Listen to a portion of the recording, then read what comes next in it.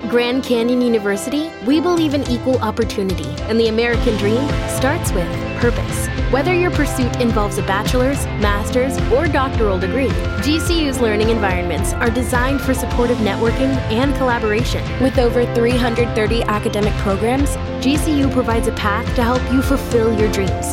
The pursuit to serve others is yours. Find your purpose at GCU. Private, Christian, affordable. Visit gcu.edu. They arrested me and they put me in jail and they called my pappy to throw my bail. And he said, son, you're gonna drive me to drinking if you don't stop driving that Hot Rod Lincoln. It's the 5 to Go podcast here, special Tuesday edition here at WSB Radio Studios, and you're hearing us, of course, on PRN, the Performance Racing Network's channel of podcasts. They've got a lot of great ones as well. I'm your host, Doug Fireball Turnbull, joining you from Midtown Atlanta on West Peachtree Street. Normally, we are joined in our production studio here by Eric Von Hessler, the weekday host of the Von Hessler Doctrine, 9 to 11 each day here on WSB, and of the podcast hour that he has every day from 11 to 12 on his Facebook live page, the Von Hessler Doctrine. But that is not the case today. He is under the weather, and we wish him well, but we are joined because he is a beacon of consistency. He is a beacon of praise. He is a championship mechanic from Dawsonville, Georgia. Welcome on, Dan Elliott. I'm a beacon, but I'm a dim one. No, you aren't either, man. Not dim, not at all. How you doing today, buddy? Doing good. I hope Eric gets to feeling better. Hope it's not anything serious. Hope he gets feeling better. And how about you, Dougie? How you doing? I'm doing really well, man. I've been trying to lay off the caffeine lately, but they had some coffee lying around here at the station, so I've got a few extra spark plugs hooked up today. I don't blame you. Go for it. It is, man. It's a Tuesday jolt we need. We do hope Eric gets to feeling better, by the way, because tomorrow, if you're hearing this either late Tuesday or early Wednesday, at the 57th Fighter Group in the Brookhaven area, right next to Peachtree DeKalb Airport on Claremont Road near Peachtree Industrial, the third leg of the Eric Von Hessler Autumn Breakfast Tour is going to be in place from 9 to 11. And so if anybody in Atlanta is listening close by and wants to come and meet Eric Von Hessler and his gang of doctrinaires, as he calls them, the other people on the Von Hessler Doctrine, you can come out and meet them. Dan, you need to come and make a trip to one of these things. They'd like to meet you too. Yeah, have some grits and gravy. That we hope. And I don't know what the breakfast menu is going to be at 57th Fighter Group. I've never been there for breakfast or for any meal, which is kind of hard to believe since I fly on the WSB Skycopter. They've got great food there, but I haven't been there for breakfast, but I've been there for dinner, and it is good. Okay, well, that's good to know. A lot of these places that Von Hessler's been doing these here in the Atlanta area have made a special breakfast menu. They're not really breakfast places. So I don't know if that'll be the case. They're not, but make a hump day out of this and go down to the Von Hessler Doctrines deal. You can find all this info on WSBRadio.com and go to the 57th Fighter Group. Now, Dano, what are you working on in the background over there? It sounds like you're hot and heavy in the workshop getting something done. Yeah, I've got a trans that I've got torn apart. I got a guy that had a little bit of issue with it, and we're straightening that thing out, but it's the normal day, and I'll lay the wrenches down and we'll be good to go. Well, that's fine. I like the background noise. It's nat sound, as they call it in the radio world. So, yeah, keep it up, man. It sounds even better than when you were driving around last week. It's sounds like real work. Real work. That's exactly right. It's usually fingers going up and horns blowing. Oh Lord. Yeah. Well, that is you got to talk about one thing for sure. You know what this weekend is. I think I know what you're alluding to, but please act as if I don't. Moonshine Festival in Dawsonville. That's going to be great. Now, what is your role there? Are you making an official public appearance, or are you just going to blend in with the crowd there with your mason jar? I'll make an official appearance, and Daniel and I will carry a couple of cars down there, and that's what it's all about. We enjoy the cars. Of course, there's crafts and just everything to do galore, but for me, it's the cars. The draw is the cars, obviously. And there's so many there, you just can't believe how many different varieties of cars, trucks. It's every year I'm amazed at what people bring and how much engineering, how much money goes into some of these cars and trucks. And do you know what kind of cars you and Dan Jr. are bringing? Daniel will take he's got one of the Kit Cobras, one of the Super Performance Kit Cobras, and Daniel and I did a project. It was his great grandfather's Chevrolet pickup truck. Oh, man. And we did the 604, it's not cubic inch, but it's the last three numbers of the part number. 604, like you run in the crate late models or the dirt crate class. They're 350 cubic inch, but they're 400 horse and 400 foot-pounds. And we did one of those engines and a manual, a Tremec trans in that pickup truck. And we've been working on it for a couple of months and finally got it running. And it's just a truck, but runs really good, and we enjoyed working on it together. Man, that sounds fun. And so do they have, I guess, folks, if you just look up Dawsonville Moonshine Festival, you should be able to find everything you need to know there. This goes on, anybody in the Atlanta area who's never been, it's on Highway 53, about 5 miles or so west of 400? That's where the Dawsonville... If you come to Dawsonville, you're in it, because all roads that come into Dawsonville will be blocked, and you're in it. So... That's good to know. We need to get that info up on our traffic page, WSBradio.com. Yep. That'll be right on the edges. But definitely, if you're not coming to this, you need to avoid the city. But please come and enjoy and have a good time, because there'll be a lot to see and do. A lot always, and one of my favorite things in the whole state of Georgia to see, one of my favorite places to go, is the Georgia Racing Hall of Fame, which is in the Dawsonville City Hall right there on Highway 53, where the hub of this activity will be. That's where their big events are in the city. They've got a moonshine still attached to it. I'm sure that'll be busy coming up this, is it Saturday and Sunday or just Saturday? It is Saturday and Sunday. So coming up this coming weekend here, October the 28th, thereabouts, that's where you need to go find out about that. Folks, if you don't know what all the ins and outs are, just go to Google Dawsonville Moonshine Festival and some info will come up. And if you go, you've got to, right, Dan? You've got to go to the Dawsonville Pool Room and see Gordon Perkle and all of the cool racing memorabilia and get a bully burger, right? Yeah, you need to run Gordon down, because I don't know if he'll be at the pool room or if he'll be at the Hall of Fame or somewhere on the streets in between.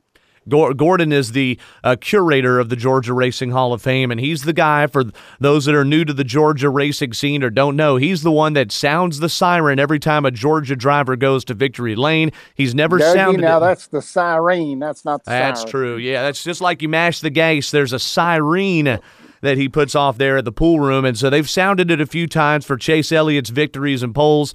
Never had that checkered flag in the Cup Series, and I'm sure coming up this weekend at Martinsville Speedway, that'll be an opportunity there for Chase Elliott, although that's where he made his Cup debut, and that's a tough place for young drivers. I want to talk about, Dan, as we go 5 to go here, which if you are just listening the first time, we go deep on 5 different subjects in the racing world each and every week. We try not to talk about the exact same things that the other podcasts and TV shows, radio shows, Sirius, whatever, are talking about. If you want to hear some great racing podcasts, go no further than this PRN podcast channel if you're on GoPRN.com, because Fast Talk, hosted by Doug Rice, and the O'Reilly Pit Reporters, hosted by Brett McMillan, are great to cover the stories in the racing world right then. And there are plenty of others as well, but those are 2 good places to start. We try to go a little alternative here, and sometimes we do intersect with what they're doing. So the first subject I want to tackle, Dan, we've been talking about young drivers a lot, but we need to talk about the elder statesman in the NASCAR Monster Energy Cup Series field, and that is Matt Kenseth. Matt Kenseth is 45 years old, and the Wisconsin driver has had a storied career in the Cup Series that actually started, Dan, when he filled in for your brother. I believe it was at Dover in 1998, and he got a top 10 when Bill was out. I think, was it for the death of your father or for... It was. Yeah. It was for Pop's death.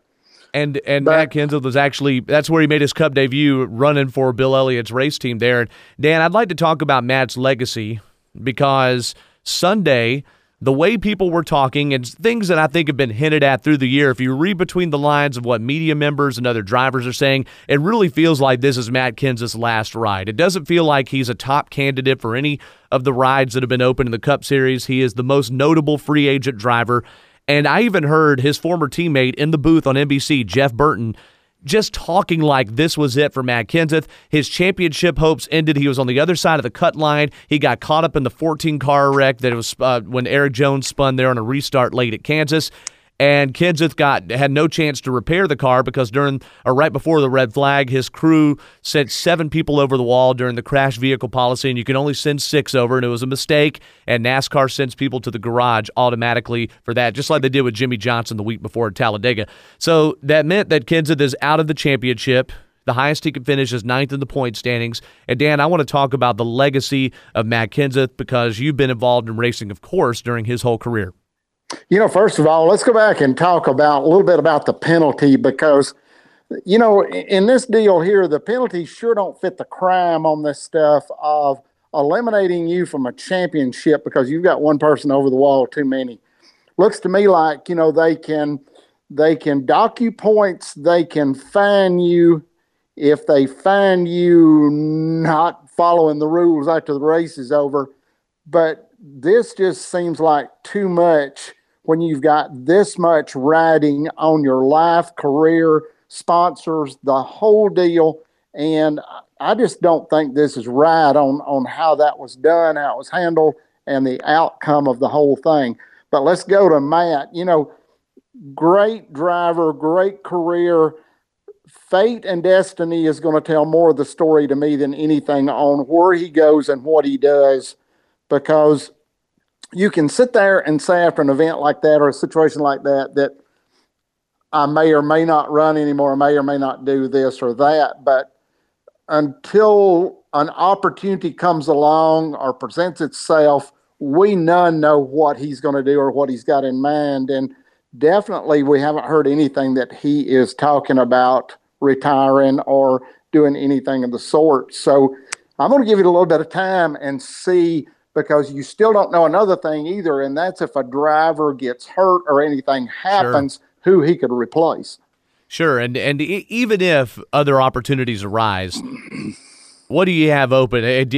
If Stewart Haas Racing, let's say with Kurt Busch's ride is open, let's say that they're not looking at bringing Kurt Busch back, which I just don't feel like is the case personally, just based on how the sides are talking. I think they're waiting to see what Monster Energy does. But let's say Matt Kenseth gets to the 41. That's really the only elite ride available. You have to look then beyond it, because the 10 is probably, a lot of people are saying, it's going to be filled by Eric Almirola. The 27 team, which is technically still a team, they haven't said they're not running next year. The rumor is that either Danica Patrick or Brennan Poole might bring sponsorship and keep the 27 alive at Childress Racing, but that has not been a front-running car, and I don't see in the near future that being a front-running car. And then you have Front Row Motorsports, which has said that Landon Castle's not coming back to the 34. They don't know if they're going to bring back David Reagan. That's a third-tier race team. And then second-tier team, you have Richard Petty Motorsports, which all indications are that they want Bubba Wallace in the 43, but that's all about sponsorship. My point being, the 20 is Kenseth's best chance to win a championship, or the 41. He's not coming back to the 20.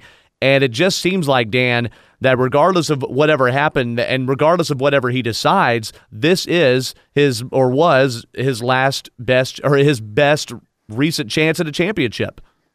Well, it may appear that way, but until everything is said and done, I know that Matt could go into a car that might be a second or a third tier car and turn that deal around and make it a championship. And I think Front Row Motorsports hinted at something because last week they got pressed at Talladega. Hey, why did you let go of Landon Castle? That seemed like the perfect driver for the perfect team, and their team general manager, Jerry Freese, I think it was him, not Bob Jenkins, one or the other, and forgive me for not quoting the right one, but paraphrasing, they said, look, our results have been about 30th place. And looking at the 34 team, and compared to Castle's results in the 38th, those results have regressed. They haven't gone forward. And we have something on the horizon that could be a potential big change. And to me, that means manufacturer change, possibly big driver, big sponsor. So that means that one of those big drivers out there, Danica Patrick, Kurt Busch, or Matt Kenseth, could be on the horizon possibly for that team. And we've seen if you catch a little lightning with one of those teams, whether it was Chris Buescher winning Pocono last year or David Reagan winning Talladega in the 34 car back in 2013, that team could win if given the right set of circumstances. So to your point, Dan, I think certainly Kenseth has raised the level of a team. Remember when Kenseth got in the 20 car, they were running subpar with Joey Logano. Logano goes to the 22, that performance rises. Kenseth gets in the right situation in the 20, and he won 7 races back in 2013. Yep. It's just the right place at the right time. And I understand that everything has to line up, but it's not impossible. It becomes more improbable, but it does not become impossible. And I sure don't want to count Matt out, because I know Matt, and I know his level of competitiveness and what he brings to the table. And he sure could bring a lot to the table that what you would call a second rate, but even a second anymore. Look at what it has, what it takes to be in this sport as far as the people involved in it, and how little difference you have to make to be a front row contender or a race winning contender versus somebody that just runs in the field. It doesn't take much at all.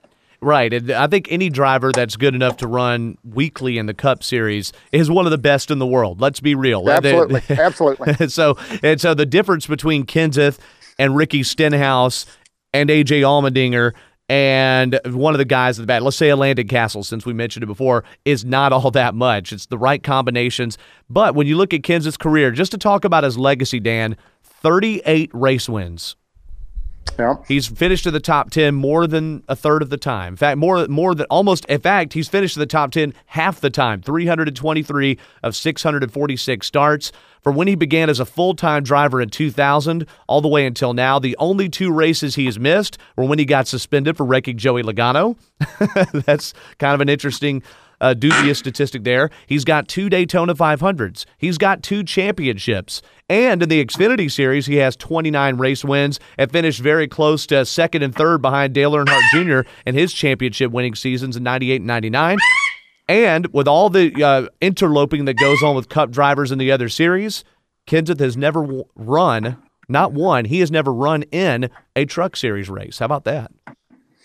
You know, when you look at the statistics, especially 2 championships and 2 Daytonas, what a feat, because you've got drivers that would kill for that. I mean, you know, you put things in perspective.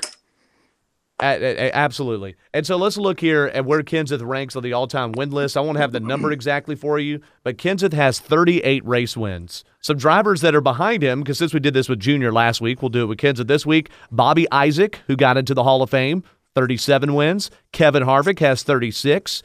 Fireball Roberts, 33. Dale Jarrett, Hall of Famer, 32. Fireball Roberts is also. Denny Hamlin, 31. Carl Edwards, 29. And then you go back beyond that. Kurt Busch, Carl Edwards and Kurt Busch has 29. Carl Edwards, 28.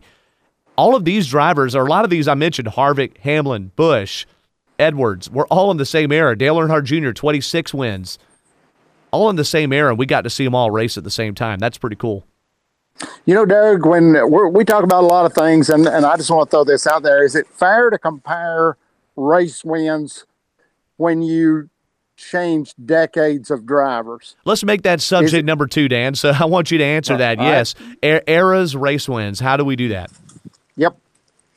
All right. You know, I think that you need to look at each decade differently, because you look at the substantial changes, obviously, because NASCAR started and they were running, 60 races a year? Well, at very first, they were running only 5 to 10 races a year in the very, very early days, the Red Byron days. But then, they got up to as much as 60 or 70, right? Yeah, so each decade, and Richard Petty was the one that kind of brought this to my attention, of you can't compare drivers because each decade is different, and it is. You've thrown so many variables into the mix, and so many new drivers come along, and things change.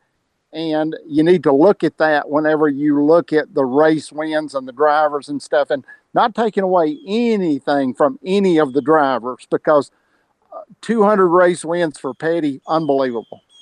But can you even conceive anyone in modern day that could match it? No, because not unless you start counting Xfinity wins or truck wins, and that's what they're doing with Kyle Busch. So in 1949, they ran 8 races. I had this a little wrong. By 1950, it was 19, and then that's where you escalate, like you were talking about, Dan. 1951, the third year of what was then called the Strictly Stock Series, 41 races. Then it goes 41, 34, 37, 37, 45. Then it really gets big. In 1956, they ran 56 races, 56, 53, 51. They ran in the 40s, and then when you get into the Richard Petty area, the year of Richard Petty's first championship, 1964, 62 races won, And then Ned Jarrett won in 1965 when they run 55 races. And then by the time you get to the 1974 season is when they're running between 29 and 31 a year until our most modern era where you're running 36 a year. So I mean, I can't even imagine that. And they're running sometimes back-to-back days or running, obviously we're running more than once a week. What I mean, you've been on the road, Dan. How grueling would that be as a team member to be going from one track to the other multiple times in the same week? And I guess maybe that was like your short track days too, right? Well, I feel like we sort of kind of did that anyway, because when they ran that many races a year, and I had talked to Richard a little bit about that, and you just went from one track to another, or if you went back home, you just tried to fix your car somewhere, or if you had to go back home and do something there, you were at the race the next night, next day. And they didn't do it like when we ran in the late 70s and then the 80s, where maybe you showed up at Talladega on Wednesday or Thursday and you were there the rest of the week. It felt like you were on the road forever anyway. It felt like you just came home and washed your clothes and came in the front door and went out the back door. But it felt the same way when we got to talking about how it was then, because they didn't stretch out the races like they do now. And certainly the idea now of trying to move to 2-day shows and kind of compress the weekend, which I think is supposed to cater to the fans also, since people are really not attending the Friday and Saturday races near as much. I think that's also supposed to cater to the race teams too. When you're talking about comparing eras, Dan, just to throw my 2 cents in, I think you have to, because it's the same series, and certainly the way baseball has been played over the years has changed. And then you could talk about, for instance, I remember back in, I think it was 2004, when Ichiro Suzuki of the Seattle Mariners in the Major League Baseball set the hits record for a season. People were saying, well, hey, what about when they played only 154 games a year instead of 162? Yeah, you're right, but this is the common template is this is our season now. We're not comparing other series. It's still the Cup Series, still the elite stock car drivers in the United States. But certainly I don't think anybody's going to get – let's put it this way. People that raced in Richard Petty's era never got close to him, so certainly people now, unless something dramatically happens, unless we get into an IndyCar situation where you have only 20 teams running and only 5 or 6 are competitive, which has been the case in IndyCar in the past – I think that's the only way you could ever pile up wins like that. Or if you had somebody that was a career Xfinity driver driving a Joe Gibbs team, and then they won 10 races a season, right? Yeah, and I like where the format is going a little bit on the 2-day shows. It wouldn't matter to me if it was a 1-day show, because it gets a little bit more abbreviated. The fan can come out and watch everything that goes on during a given day, and practice qualifying and go through the whole thing and be there for the whole event if you wanted to be there, instead of stretching this out, because I'm sure they stretched it out where you would spend more money, and hotels, motels love that. And, it got to be where, just like for us at Daytona, 5-day minimum a lot of times on rooms, and it gets to where that you just cannot afford this unless you have deep pockets. I think that's exactly the case. Yeah. The problem with, let's say you have multiple series and a 1 or 2-day show, is when you get into rainouts. When you have a 3-day weekend, you can move stuff earlier, run the Xfinity race after the Cup race, or do things like that. It gives you less flexibility. And when people get used to that one, TV is dictating so much of this deal. Yeah. As far as what you do, there's the problem. Yeah. Although, I will say in TV's defense, they are the biggest sponsor of our sport right now. So I agree that it's not all just about TV audience. We need to pay attention to the tracks more. But just like we talked about, I think 2 weeks ago, TV, $8.2 billion over 10 years. There is no sponsor out there paying to any race team what TV is paying to the whole sport that goes to the race teams now. Now, is this good or bad, though? Well, it's double-edged sword. People aren't going to the races or watching on TV. And if you're a track owner or promoter, this is not good for you whenever you're. But tracks are getting 65% of the TV's not paying you TV for your money. races, and you've got to compete against that or you just don't have the revenue coming in that they've got. And they make up for it by tracks getting way more than the teams do from the TV package. I think the number was 65% from the Tommy Joe Martin's blog on jeffgluck.com anyway. The investigative work that he did with Bob Pockris and Jeff Gluck was that it was 65%. And, and what we discussed a couple weeks ago was were the tracks getting too big. Who owns the tracks? Right, and NASCAR owns most of the tracks. So I think that's a big thing to discuss, right? And on down the line we'll have to. So, and looking at it, it's hard to compare eras, but that is the template we have. That's what makes Jimmie Johnson and Jeff Gordon's totals of wins really remarkable to me. Johnson with 83 career wins, and then Jeff Gordon right ahead of Johnson with 93 wins. Jeff Gordon, despite running in an era where he's running only 29 to 36 races a year, Jeff Gordon is third most all-time in wins. David Pearson, he has 93. David Pearson has 105, and then you have Petty's 200. So I don't think anybody's touching Richard Petty's. And by the way, if you go to Wikipedia's list of all-time NASCAR wins, it divides it up between the different eras of, they call it the strictly stock Grand National era, 1949 to 1970, the Winston Cup era 71 to 2003, then it's the playoffs era of 2004 to the present, and they also divided up by what is called the modern era, which is 1972 up until the present. And so that's kind of cool to see where those wins fall. Richard Petty's wins, of course, came, 119 of them, Dan, came before 1971. That's hard to believe. Exactly as well. Right. That's hard to believe. And then 60 came, or in what is called the modern era. So that really sums it up right there. Okay, I want to get to another subject, and that is, with this championship format, which you were on the record on the 5 to Go podcast, Dan Elliott, saying that you were not a fan of. You liked the full body of work for a whole season. And one of those reasons is because a good year's work goes out the window if you have a couple of bad races. And NASCAR has tried to remedy this in this elimination format with the accumulation of playoff points over the year.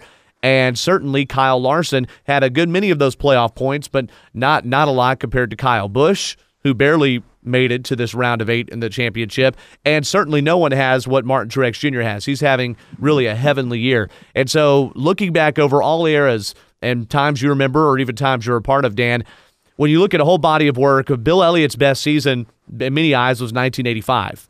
But he did not win the championship. Because you dominated as far as wins on a super speedway and poles, and you dominated everything that year except one thing. You didn't win the points. And so to you, when you look back at some of the heartbreaking stories, well, like Jeff Gordon, I think it was in 2007, where he had this great year but didn't win the championship, lost it in the chase to Jimmie Johnson. Kyle Larson isn't even going to have a chance at the championship 4 at Homestead because he got knocked out with an engine failure and a couple lackluster races here in round number 2 of the chase.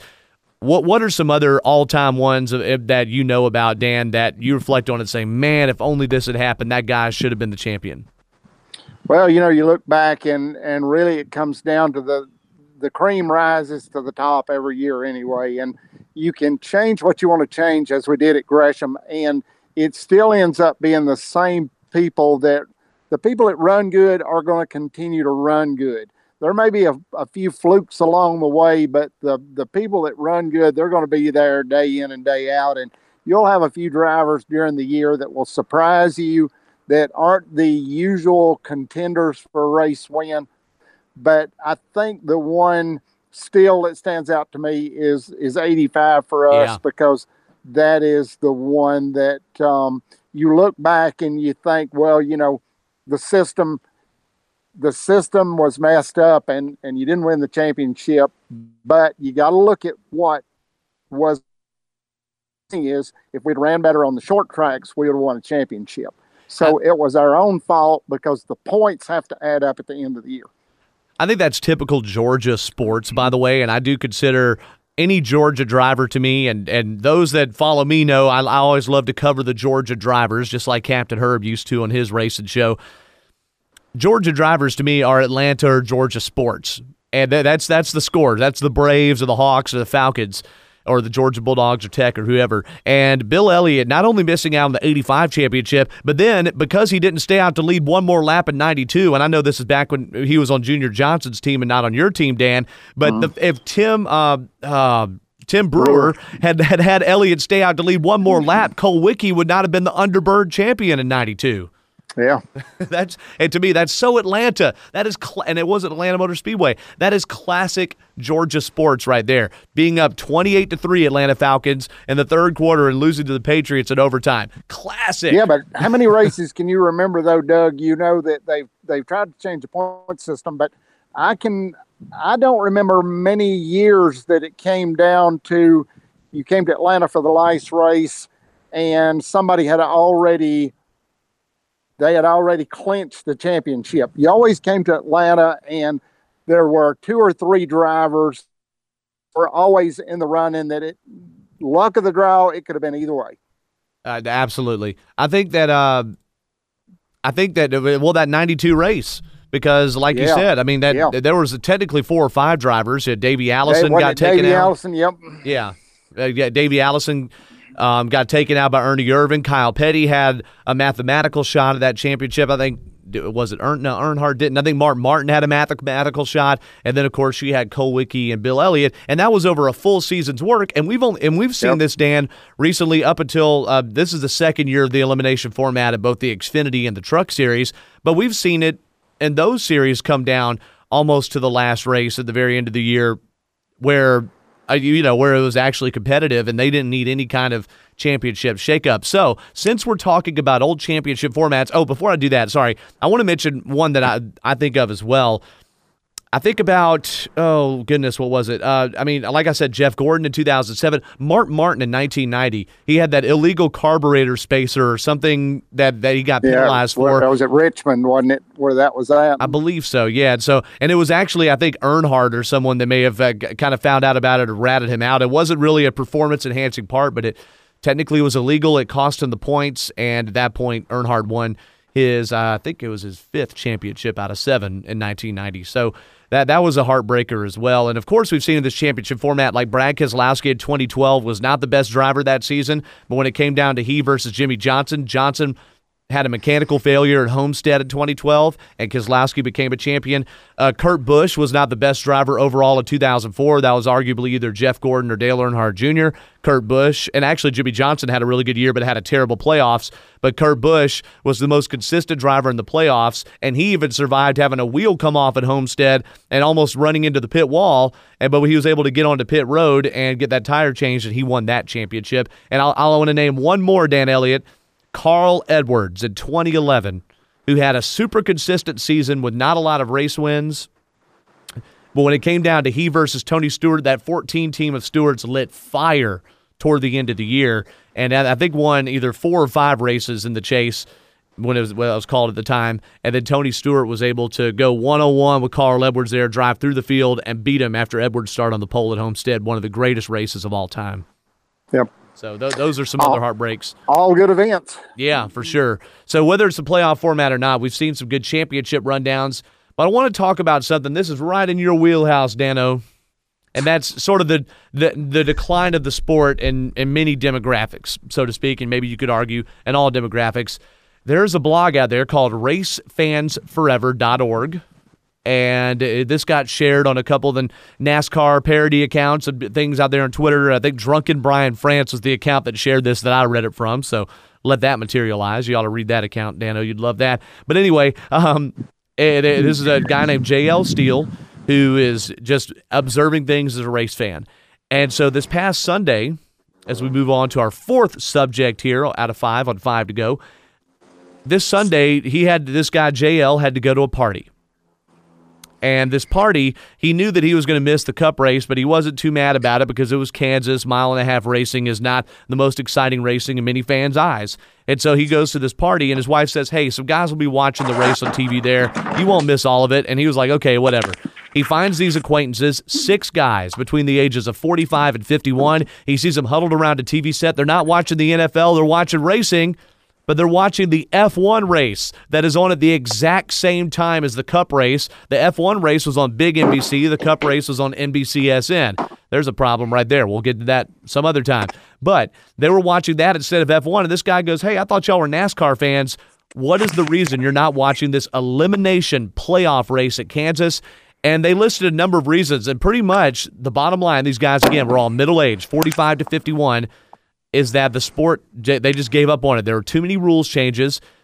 And they got lost on all the championship changes and this and that, and races being decided by rules instead of by the product on the track.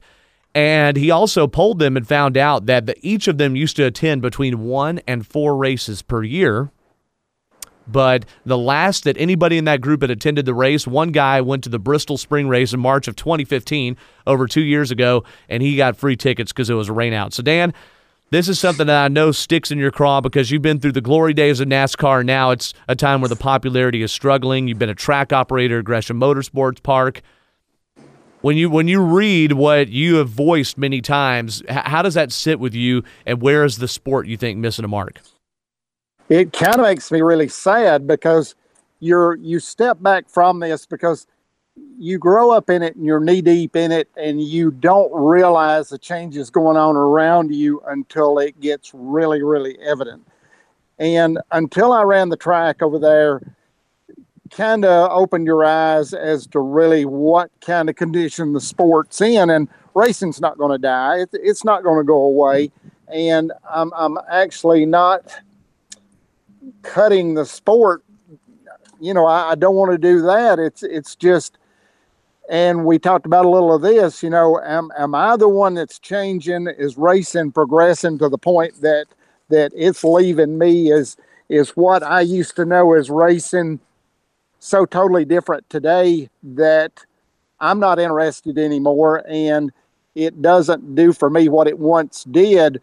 But you look around at the grandstands, you look at the events, and you kind of notice from TV, some of the racetracks are still packing in a lot of people, but I know there a was lot a of decent tracks crowd are at taking out a Kansas lot of Sunday. seats, so you really can't tell, and they won't publish attendance or race winnings or any of that stuff. So you kind of got to guess by the crowd how many people are there, how many people's going. But NASCAR, they obviously know where they want to go with the sport. And we're talking about NASCAR only, but they know where they want to go with the sport. And obviously they're content with that because they're not making any changes. And maybe there's something that we need to ask them, and whether they tell us or not, but there's obviously something that they know that we don't. Well, so you say that they're not making any changes, but I think one of the contentions is that too many changes have been made. And they made changes over the years, starting in 2001, but certainly when they debuted the chase format in 2004, that was a big change that turned a lot of people off. The Car of Tomorrow scenario that debuted in 2007 turned a lot of people off. And then since then, it seems like there's been more little tweaks here and there, and then this elimination format. Do you think any of these changes at all have helped spike excitement, helped slow the decline, or have they all accelerated it? Are there any that you think have been good changes that have been made in this kind of new era, the Jimmy Johnson era, if you will? I haven't seen any changes that I thought were really groundbreaking, and that's what I'm talking about. Is we keep going down this road, and yes, they keep making changes, but it seems to be in the wrong direction, because instead of going back to the grassroots racing like we grew up with and the racing that people loved, it keeps getting further and further away from it, and we're not making a U-turn or a right turn. We just keep making a left turn. So we keep going back to the same direction that we're going in. Yes, it's making changes. I understand that. But the changes that they're making, I don't know who's coming up with these ideas of what they're changing. Well, right now they have the Drivers' Council, and they have the RTA, the team association that is having influence over the NASCAR brass. It used to be there were unilateral changes made, and there was a complaint that NASCAR is making these changes and not consulting people in the sport. And now it seems that between TV's influence, which I think TV had a big influence in this elimination style format, and then also what the drivers and teams are saying, they're coming up with different rules. I know that the lug nut rule has also come up out of criticism, whether your lug nuts are tight after a race and how much you get suspended or fined based on that. It just seems like every week there's a story about the rules, and as I saw a quote that Dr. Jerry Punch, I think, said recently, it's a real shame, this is a paraphrase, it's a real shame that we keep talking about rules and penalties on Monday and Tuesday and not on the actual racing itself. You know, it's hard even to remember. Can you imagine a driver going up to Big Bill France and telling him what he needed to do? But they used to go to Bill France Jr. Conversation's going to end. Didn't this may be a story that's been romanticized, but didn't the case used to be that you all could go up to Bill France Jr. in the 70s, 80s, 90s, find Bill France Jr. and just say, hey, I need to talk to you, and he would have conference with you right then. And then the Brian France era came where he was sort of a ghost at the racetrack, and you sort of dealt with the people under Brian France if you had a problem, if that. I mean, was that when you had a problem, let's say, Dan, or would you or Ernie or Bill find somebody with NASCAR? Could you actually get Brian France Jr.? Or Bill France Jr., I mean? I think I know how that deal. Have you ever appealed your taxes? I have not. I think that deal is going to end up about the same way the appeal process ends up. You might find yourself on the short end of the stick. So I'm gonna leave it at that because, they ran the sport like they saw it needed to be run. They made the changes. And how does I know the driver fits into this deal, but the sad thing about it is you've got 2, 3, 4 or more drivers running for one owner. Well, sure. Yeah. So the owner pretty much dictates what goes on, whether the driver likes it or not, whether they say it or not. The owner pretty much dictates what the deal is. And they're the ones that's going to go to NASCAR and say, we as owners need this. Yeah. And I think what is the adage? I remember Mark Garrow, the first time I ever heard this saying, Mark Garrow said it when they were talking about the racing at Bristol, and there were all the changes they were trying to make to the surface of Bristol several years ago and continue to make. If the drivers like it, that probably means it stinks for the fans. That's not always the case, but it certainly is the case. Drivers say, yeah, we'd like to go out there and race and get side by side, but a lot of times that means without contact and without controversy. And I think the number one thing that fans like, they say it's hard racing, but what people like is conflict. Rubbing his race and controversy, and how Bristol got messed up was that it wasn't a one-lane racetrack anymore on the bottom. It's that they either ran one lane at the top or they ran side by side. And even though from a purist standpoint, racing side by side at Bristol was maybe the best thing that could have happened to it, fans didn't like it because nobody was wrecking. They could go and pass the person, and that's what the drivers love. So if we're saying that the drivers have more influence over NASCAR's strategy than they used to, that could be at odds with what actually makes the fans want to like it. Yeah, and that's where you need to poll the fans. But you're getting to the point anymore of you're throwing this deal out there to where let's just open it up to Facebook and all the other social media and see how many suggestions you get and who's going to determine what you do. And I think it's going to be somewhere or another, somebody has to say, buck stops here. This is what we're going to do. And if this don't work, then it'll be changed to something else. I may say something that could even get me in trouble here, but I think a lot of people feel like Brian France ain't the guy. and he's someone that runs it on a macro level. He's got your next level down, which is, I guess, chairman, as I believe is the term you put for Mike Helton, and then the people right below him that make a lot of decisions and are the people, Brett Jukes, and people that are on the surface right there. Did I say Brett? I think I said the wrong name there. But anyway, you get what I'm saying. Well, you've got a board of directors. Your board of directors. You don't have a single person that runs NASCAR. You have a board of directors. I wonder and who the board of directors have to sit down and look at what the most optimum thing to do and the best way to get there. And they're doing this as a whole. Yeah, and I misspoke when I said Brett Jukes earlier, by the way. He's with the Falcons now. So, but exactly. And so, this gets me to one, and let's make this one, I'm calling audible here. Let's make this our next subject then, or I guess an extension of this one. Now, we'll save the last subject for something totally different, but. Well, let's just say the politics of racing has ruined racing because it's like the politics of the country. It's ruining the country. Well, let's go back and say the politics of racing is ruining racing. Well, right. And so I'm thinking if people don't like how Brian France and maybe some of the people up top are doing things, wouldn't a Dale Earnhardt Jr. be a great president of NASCAR? But the problem is you still got a board of directors, and the board is obviously not going to do anything without everyone conferring and coming to a pretty much same conclusion or a majority anyway. It brings it really unearths a lot of things. But I think the point of the article that spawned this discussion here, subject number 4 on 5 to Go, is that people in your age group, Dan, are not into what's going on in NASCAR now. They think there's too many rules changes, too complicated to understand. The sport is too refined.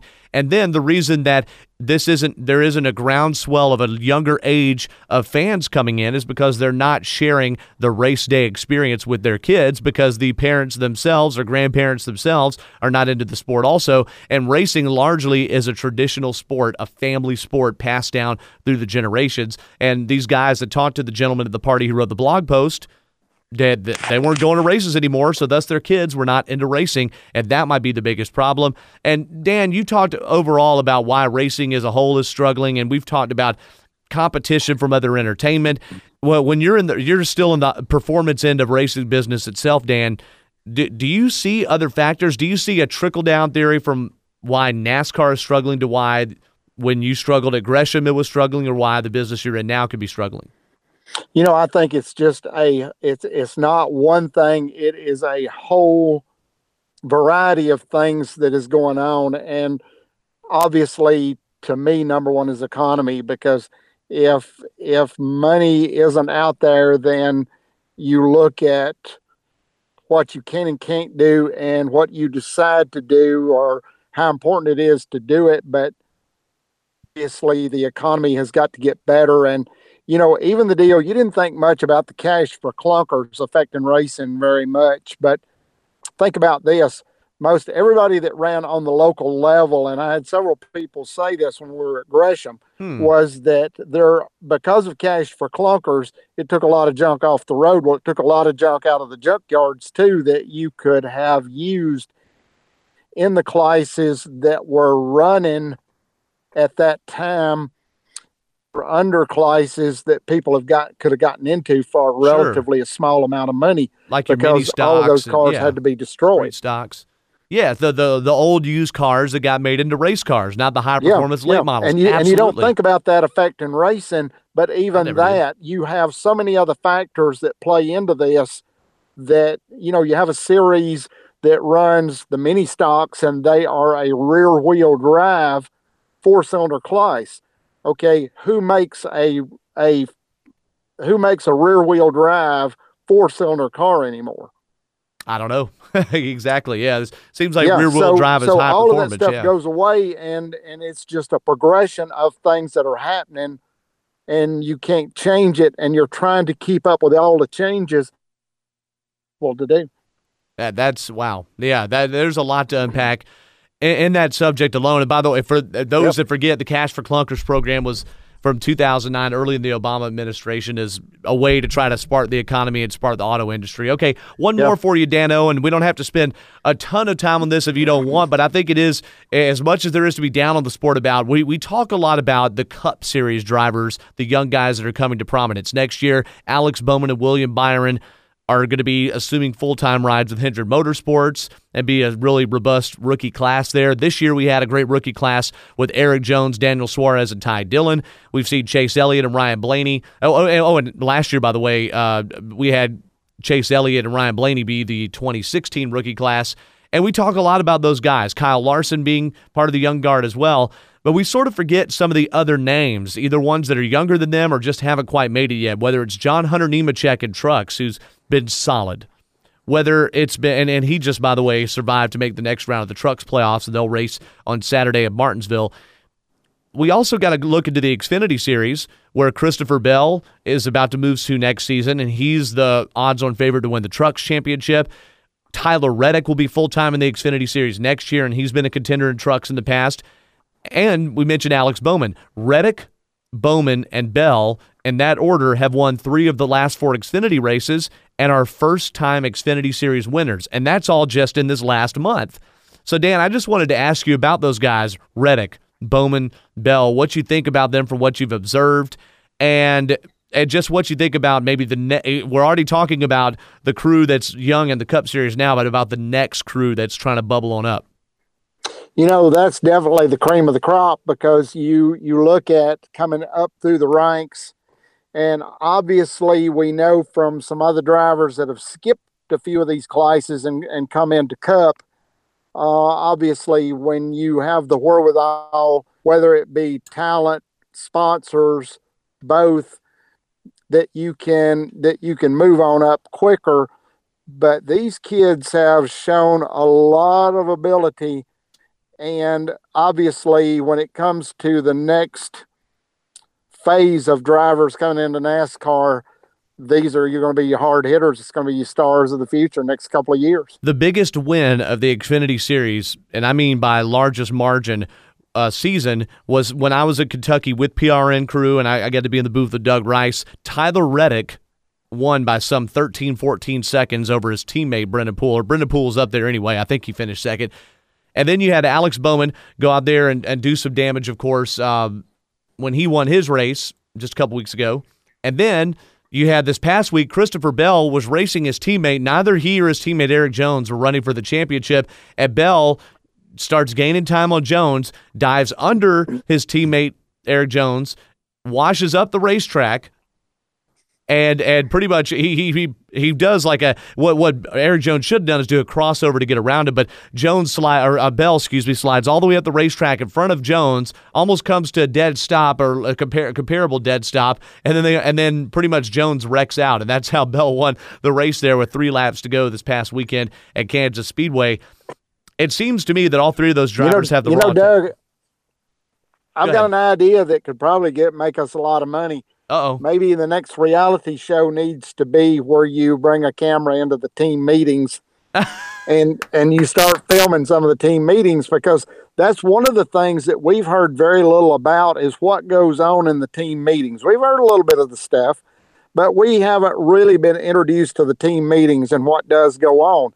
I would love for somebody to take a hidden camera into those team meetings and let us see a little bit of what goes on in those things. There's been very little shared out of those, and I think that would be a great way to unearth unearth a pretty much virgin part of the sport, and that's knowing what goes on. Of course, there's a lot of sensitive information, not just conflict, but sensitive information shared, and I think that's one of the X factors when you look at Hendrick Motorsports next year. I want to say Bowman's win to me is significant because it was his first ever win in any NASCAR series, and he'd already had the job in the 88 locked up for next year, and so that kind of proves that he belongs there in one of his rare races on the track. And then, of course, with Bell and Reddick, they have dirt car experience, obvious talent there, and Bowman comes from the dirt car ranks.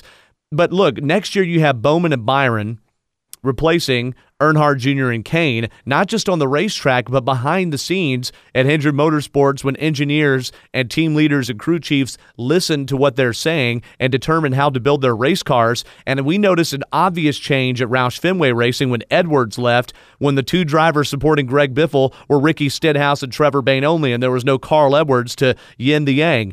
And I wonder what it's going to be like for Hendrick, which has struggled with performance this year, to have 2 at the same time rookie drivers next year. I feel like with the fact that you've got so few owners owning the sport anyway, you've got, up until Cal and Gibbs got on their hot streak, Hendrick was probably a superpower. Yes. Well, there ain't no probably to it. It was a superpower, and there was nobody else that could compete with it. And for whatever reason, for whatever happened this year, seems like they have lost a little bit of that edge that they've had, obviously.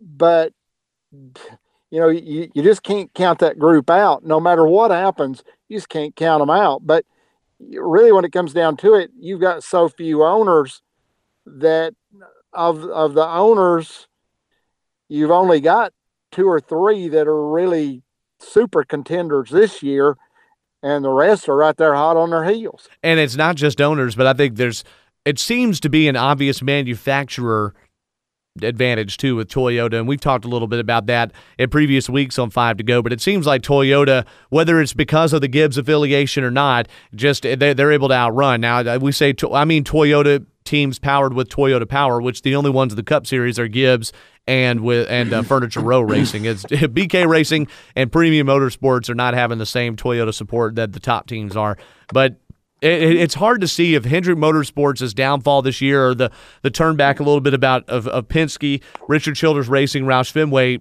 if it's just comparable because Gibbs and them got so far ahead, or if the other teams lost performance also. It's hard to measure that, just like it's hard to measure eras between teams. But I do want to give props again as we finish up our fifth subject of 5 here and 5 to go to Tyler Reddick for lately just coming out of the box and proving that he belongs at a full-time Xfinity ride, which he will have with Junior Motorsports next year. He's with Ganassi now.